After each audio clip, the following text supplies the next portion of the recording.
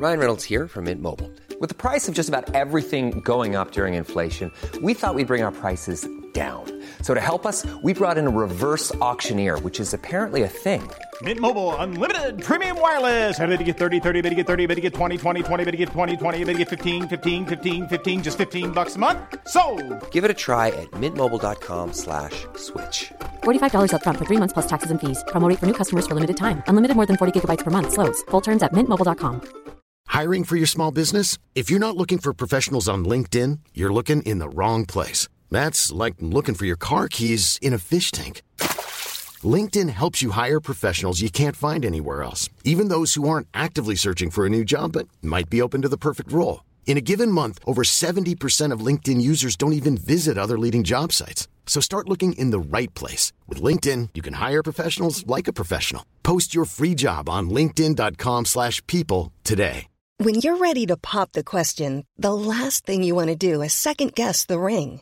At BlueNile.com, you can design a one-of-a-kind ring with the ease and convenience of shopping online. Choose your diamond and setting. When you find the one, you'll get it delivered right to your door. Go to BlueNile.com and use promo code LISTEN to get $50 off your purchase of $500 or more. That's code LISTEN at BlueNile.com for $50 off your purchase.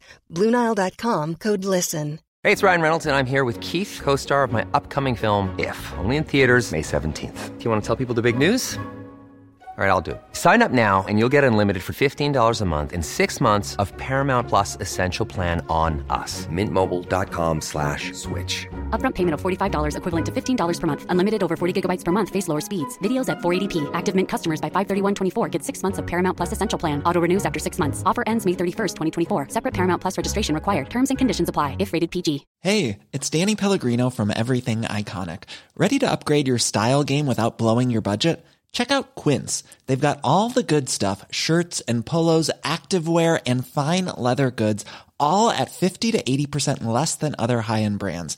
And the best part? They're all about safe, ethical, and responsible manufacturing. Get that luxury vibe without the luxury price tag.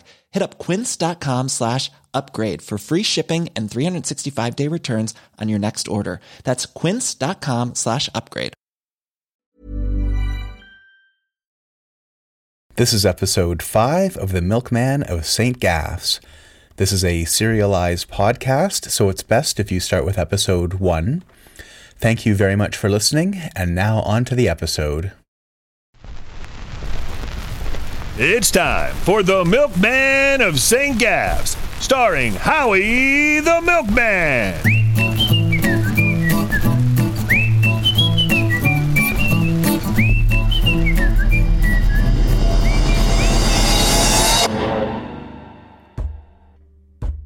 I woke up the next morning to the sound of banging on the wall. I heard the old crone muttering even before I'd opened my eyes. There was some hidden message in the banging, a message just for me. You might go mad too one day, young man, and then you'll see. Then you'll figure it out. You'll understand what I'm trying to tell you with my stick and my early morning mumbles. You'll know what it's like to have all the secrets and not have a soul to tell them to. It chilled me like the morning rain falling outside. It would be a cold walk to the station, and I was feeling very anxious. I spotted the bottle of Podexium on the table and put a couple of drops into a glass of water, just like the doctor had told me to. I couldn't even taste the stuff. Out on the street, it was indeed cold. I had my slicker on, but the mist went right through to my bones. I had those stupid files under my arm and couldn't wait to finally be rid of them. I passed the baker on his rounds, dropping off bags of buns at cafes and stores. He tilted his hat at me, and I tilted mine back at him. A block or two further on, under the awning of Mr. McGowan's fish market, was old Inspector Piercy, the chief policeman of St. Gaff's. If I didn't know better, I would have said that he was lurking there and waiting for me. Hey there, Howie. Fancy meeting you here. I stopped and ducked under the awning. Hello, Inspector Piercy. You're out earlier than usual. He seemed to take this amiss and gave the ever so slightest hint of a sneer. But then he put his poker cop face back on. The police force never sleeps, Howie. It's always awake, and it's always watching. And he winked at me. Well, that's great to hear, sir, but I've got to get to work, you know. The milk never sleeps either. I started to walk off. Hold on there, Howie. Yes, sir? I'd like you to come down to the station with me. There's a certain matter we need some help with. I'd love to, sir, but maybe later. I really can't be late. Are you refusing to cooperate with the police, young man? No, sir, but I really can't be late. I'll talk to your boss, son. Don't give it a thought. He'll understand if you're with the police. I pondered this for a moment, turned on my heel, and walked off down the road. Piercy popped open his umbrella and followed me. You don't want to be doing this, son. You don't just walk off when the police are talking to you. I knew this was a risky move. I dealt with the police in Ming's Bite and knew what kind of snares and nets they could trip you up in. But a sense of duty told me to walk on. I had a higher calling now. He kept walking right behind me. Son, you know I could arrest you for this right now, don't you? I bit my lip, said nothing, and kept walking. We've had reports about you, Howie. People have seen you. This was like a bolt of ice through my poor young heart. Seen me where? I wondered. I hardly knew where I'd been half the time, let alone who might be watching. We know your birthday is coming up, Howie. We know how much you enjoy a nice piece of cake on your birthday, lad. At this, I turned and looked at him. His face was glowing weirdly yellow and he was grinning like a fiend. And then I realized I'd been hearing something now. It was louder. Lots and lots of footsteps. Policemen started coming out of every doorway, every nook and cranny. They didn't have faces, but they were all swinging their clubs. I turned and ran, and I could hear Piercy behind me. Son, you're going to have to answer my questions one way or another. When I got to the station, I stopped and caught my breath. I looked up at old Billy on the wall, and his steady gaze helped me to calm down. Down the road, Mr. Piercy was walking calmly in my direction, but there were no other policemen. And then I remembered. That must be it. The Podexium. It clearly did not sit well with my constitution. I was done with that stuff. I ducked in before Inspector Piercy could catch up. Inside, I almost bumped into Mr. Corwin. Howie, you're sweating. Is everything all right? Yes, sir. It's just that, well, the police are after me. What for? Oh, I didn't do anything wrong, sir. Not really, I don't think, but the inspector wants to question me about Billings. About Billings?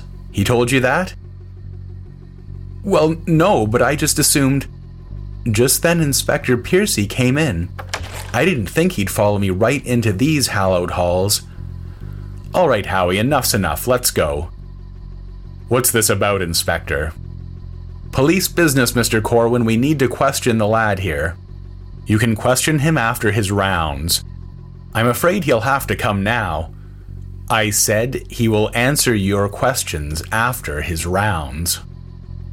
Corwin locked eyes with the inspector, and Inspector Piercy wilted like an old piece of lettuce someone had left outside all night. I suppose there's really no hurry, and he pointed his finger at me. You be sure to come straight to the police station when you're done here, Howie. He tried his best to look authoritative as he walked out, empty-handed. As I said, Mr. Corwin, I didn't do anything wrong. I don't know what they want. You just answer their questions, Howie. Now get moving.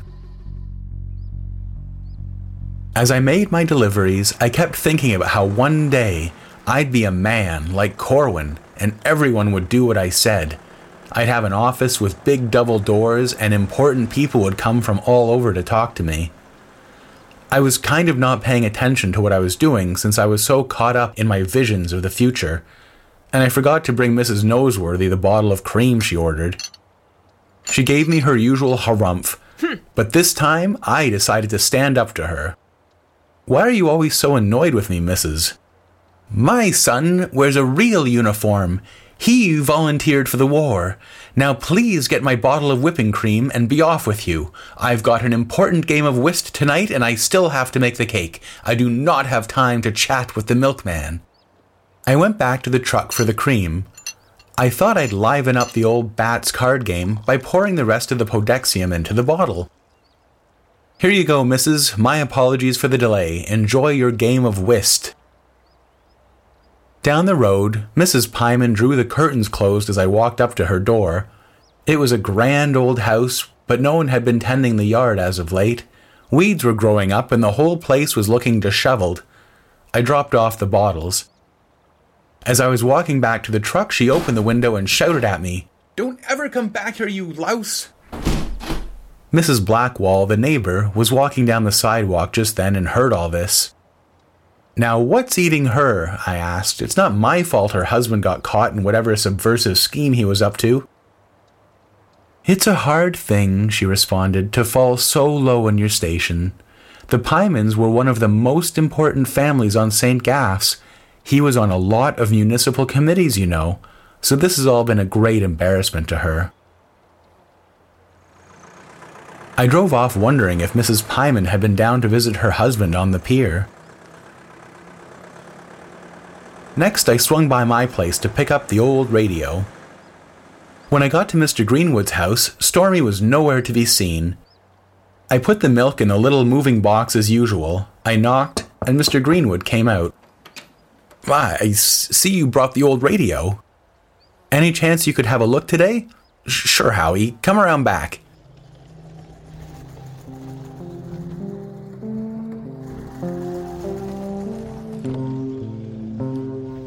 We sat down on a couple of chairs in his backyard. It was like something out of a kid's book. He'd painted all the fences with bright colors and scenes with fairies and unicorns and castles on hills. He must have done it for Stormy when she was younger, since some of the paint was fading and peeling. And then, of course, there were bits of machines everywhere. What really stood out was an almost life-size ballerina on a mechanical pedestal. I guess he hadn't finished it, or maybe it had worked, but Stormy got bored with it. You could see the gears and little wheels in an open part of the pedestal, and the ballerina was starting to rust. Mr. Greenwood brought out some tea and biscuits, and I gladly helped myself. He looked over the radio. "Is Stormy around?" "I'm afraid she's indisposed at the moment, Howie." Then he looked right at me. It's never easy with the women, Howie. I wish I had some advice to give you, but I've never been very adept myself." I didn't know what to say to that. He got a screwdriver and commenced to taking the frame off the radio. "This is an older model, military, in fact, pretty scarce these days. With metal being so dear, they can't afford to make them except for the army.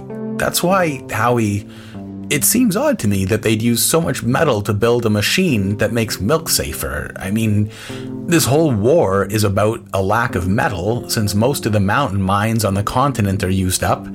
They've already cut away most of our iron fences for the war, and that thermalizer must have a ton of metal. Why? I mean, we've never had a problem with the milk here." I was profoundly offended at the implications of what he was saying, but it was my duty to cozy up to the man. "Maybe you're right, Mr. Greenwood. You see that, right, Howie? Right? It just doesn't make sense to me. Something very strange is happening at that milk station. And Mr. Pyman, not at all my favorite person, but I can't see why he'd break into the station. I've known the man all my life. He's no subversive. He wouldn't break the law to save his own mother. What would he want in there? It is hard to understand why he'd steal a bunch of personnel files. Who knows what he wanted with them? So that's what he's supposed to have taken, and why on earth would the enemy want personnel files of a bunch of milkmen on this island?" I felt my face go red since I wasn't supposed to tell him about the files. I think he also stole some blueprints. Maybe that was the thing of real value. He looked at me again and said in a pretty confidential way, "You know, Howie, a couple of times, late at night, I've gone down to the pier with some food for Mr. Pyman. I thought no one would be around, and that it was inhumane to treat a man like that. The first time, I got his gag out and fed him a bit, but he was delirious and spouting all manner of nonsense. The second time I went down, I just felt like someone was watching, and so I made out like I was just going for a walk. And a little down the pier, sort of in the shadows, I saw that big milkman, Gopher, Ferret, or whatever his name is. He was just standing there staring at me with his mouth open. He surely gave me the willies. In fact, Howie, I meant to speak to Inspector Piercy about Mr. Pyman, and my suspicions about the milk receiving station. I put on my quick thinking cap and circled through the possibilities. If Mr. Greenwood makes himself into a troublemaker by going to the police and complaining to everyone about Corwin and the thermalizer, he'll get himself into a lot of trouble. And then I won't be the one getting him into trouble by finding evidence against him. It will be as if I failed at my mission. But on the other hand, Mr. Greenwood is a nice man, and I wasn't sure he deserved all the trouble that was lining up against him. Oh, I wouldn't do that, Mr. Greenwood. I wouldn't go to the police. And why not? There's something I have to tell you about Inspector Piercy. And what is it, Howie?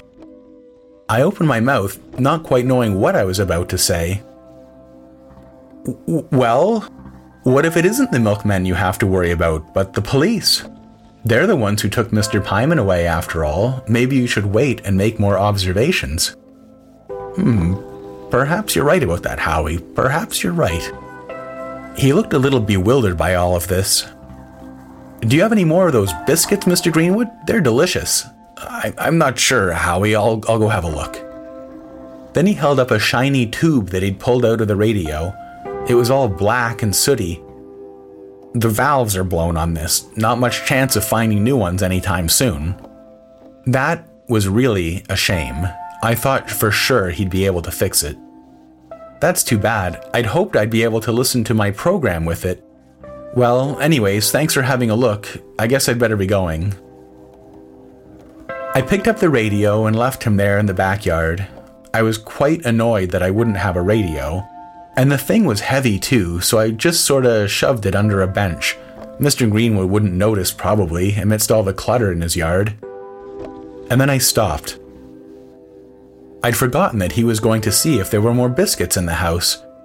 I turned to go back and saw someone duck away from the upstairs window. It must have been Stormy. Damn it, I thought. I'd better just get out of here. And then I remembered that I was supposed to talk to Piercy right now. So I hopped into my truck and headed for the police station. It wasn't my normal route, and I was driving in an irritated sort of way, and I heard someone shouting, "Hey, stop!" I looked in the mirror and saw it was Dr. Barrett. I forgot to avoid driving down his street. I pulled over and stopped, and he ran up to the driver's side. "Howie, I thought I told you I didn't want to see you driving a milk truck anymore."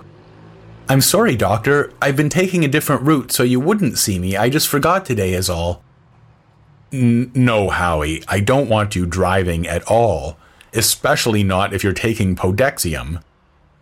I grinned, thinking about dumping the bottle into Mrs. Noseworthy's cream. "Not to worry, Doctor. I threw it all out. It didn't agree with me, to tell you the truth." "Ah, there have been instances of Podexium having a paradoxical reaction." "I'll say, Doctor, it was horrible." "But you're not supposed to just throw it out. You should have brought it to me for safe disposal. If someone without your condition takes that, it could be major trouble." I felt a twinge of embarrassment, but what's done is done. "I just poured it down the drain, Doctor, and I haven't had any more spells, honest." "Howie, I told you that no one with extusius should be driving. I want you to park this truck, and I'm going to speak to your manager about this." That made me pretty nervous. And then an idea struck him. "Howie, how would you like to take part in an experiment? No medicine, just talking, trying to get to the bottom of your troubles using some new methods they've been developing on the mainland." "Sure, Doctor, I'd love to come by for a chat, but I really have got to be going. Duty calls and all that." So off I went to the police station. The police office was a very official-looking place, almost as official-looking as the receiving station. It was a big, squat building right downtown. When I went in, the place was deserted. There was a blonde woman in uniform behind the desk. She looked bored to death, loading and unloading a gun. "What can I do for you, love?" "I'm here to see Inspector Piercy. He had some questions for me." "Everyone's gone off to Mrs. Hurtle's house, including Inspector Piercy." "What for?" "I don't know, really." "Will you tell him I was here? Howie Coxwell. I can come back tomorrow if that would be best." "Yeah, sure." But she wasn't writing anything down. "So you'll tell him? Howie Coxwell."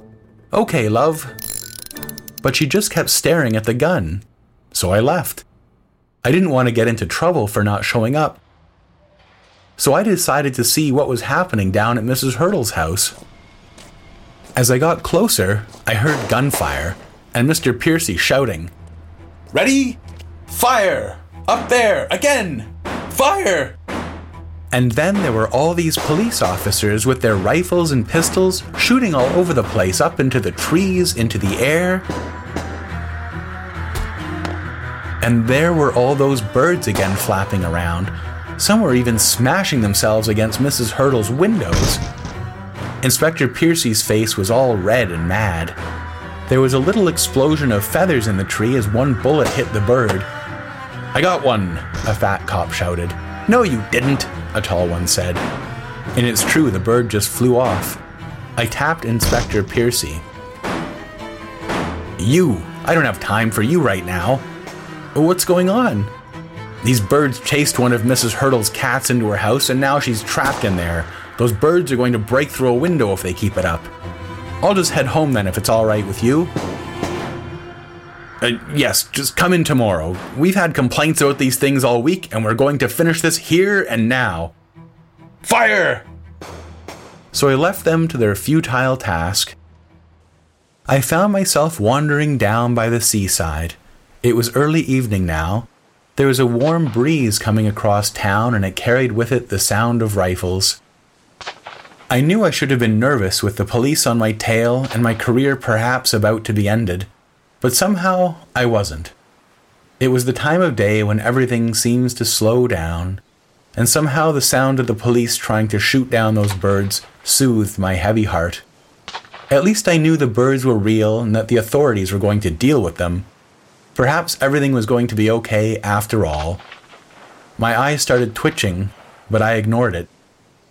I picked up a stone and tossed it into the sea. I watched it sink down, down, down until it disappeared. And then I disappeared too. I opened my eyes and the world was blood red. And I was pushed by a wave and felt the sand beneath me. I struggled out of the sea, dripping with water so red it was almost black. The sky was iron gray with a pinprick of a gray sun on the horizon. I walked along the beach, and the beach stretched on forever. Until I saw a brown, low-rise building with the familiar old brownish-red bricks. I knew where to go. I opened the door to the basement and walked in. I could hear him whittling away with a knife down there.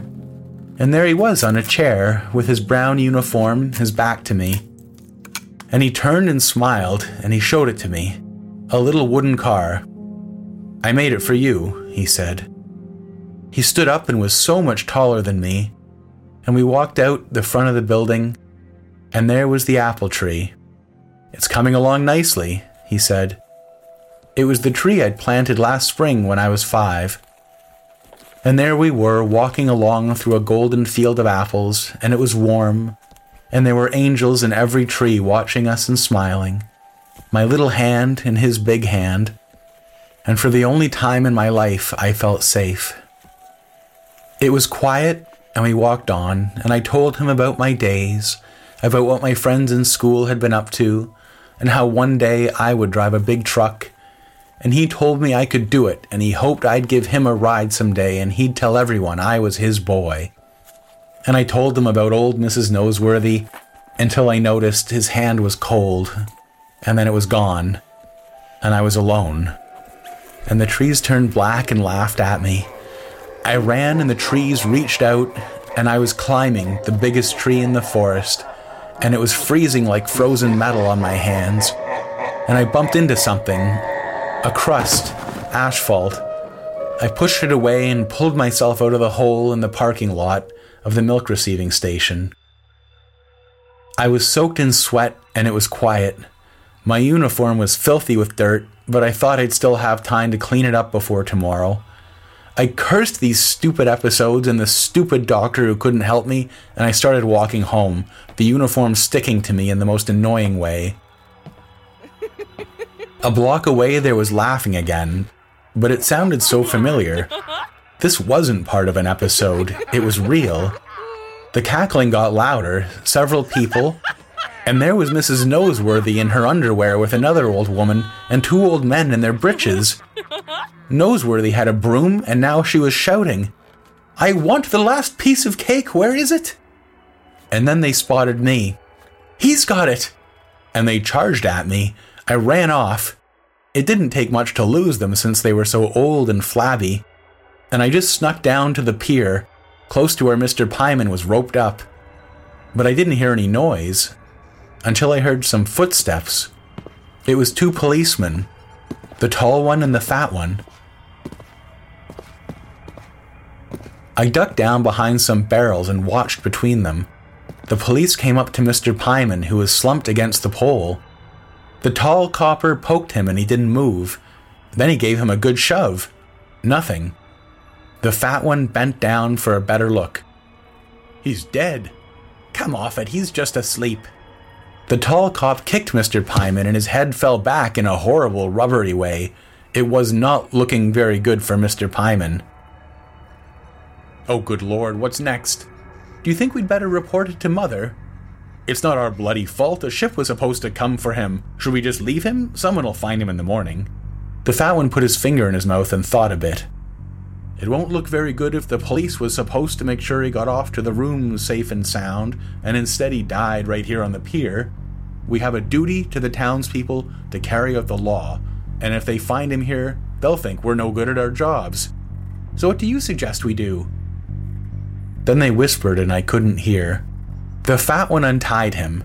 The tall one started dragging a big piece of concrete he'd wrestled loose from the pier's masonry.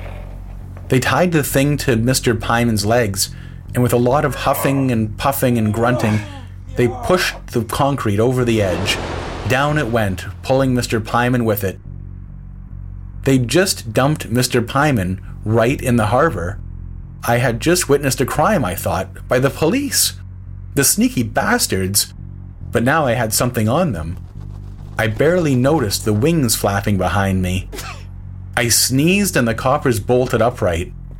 They walked over, and I didn't have time to get away and nowhere to run.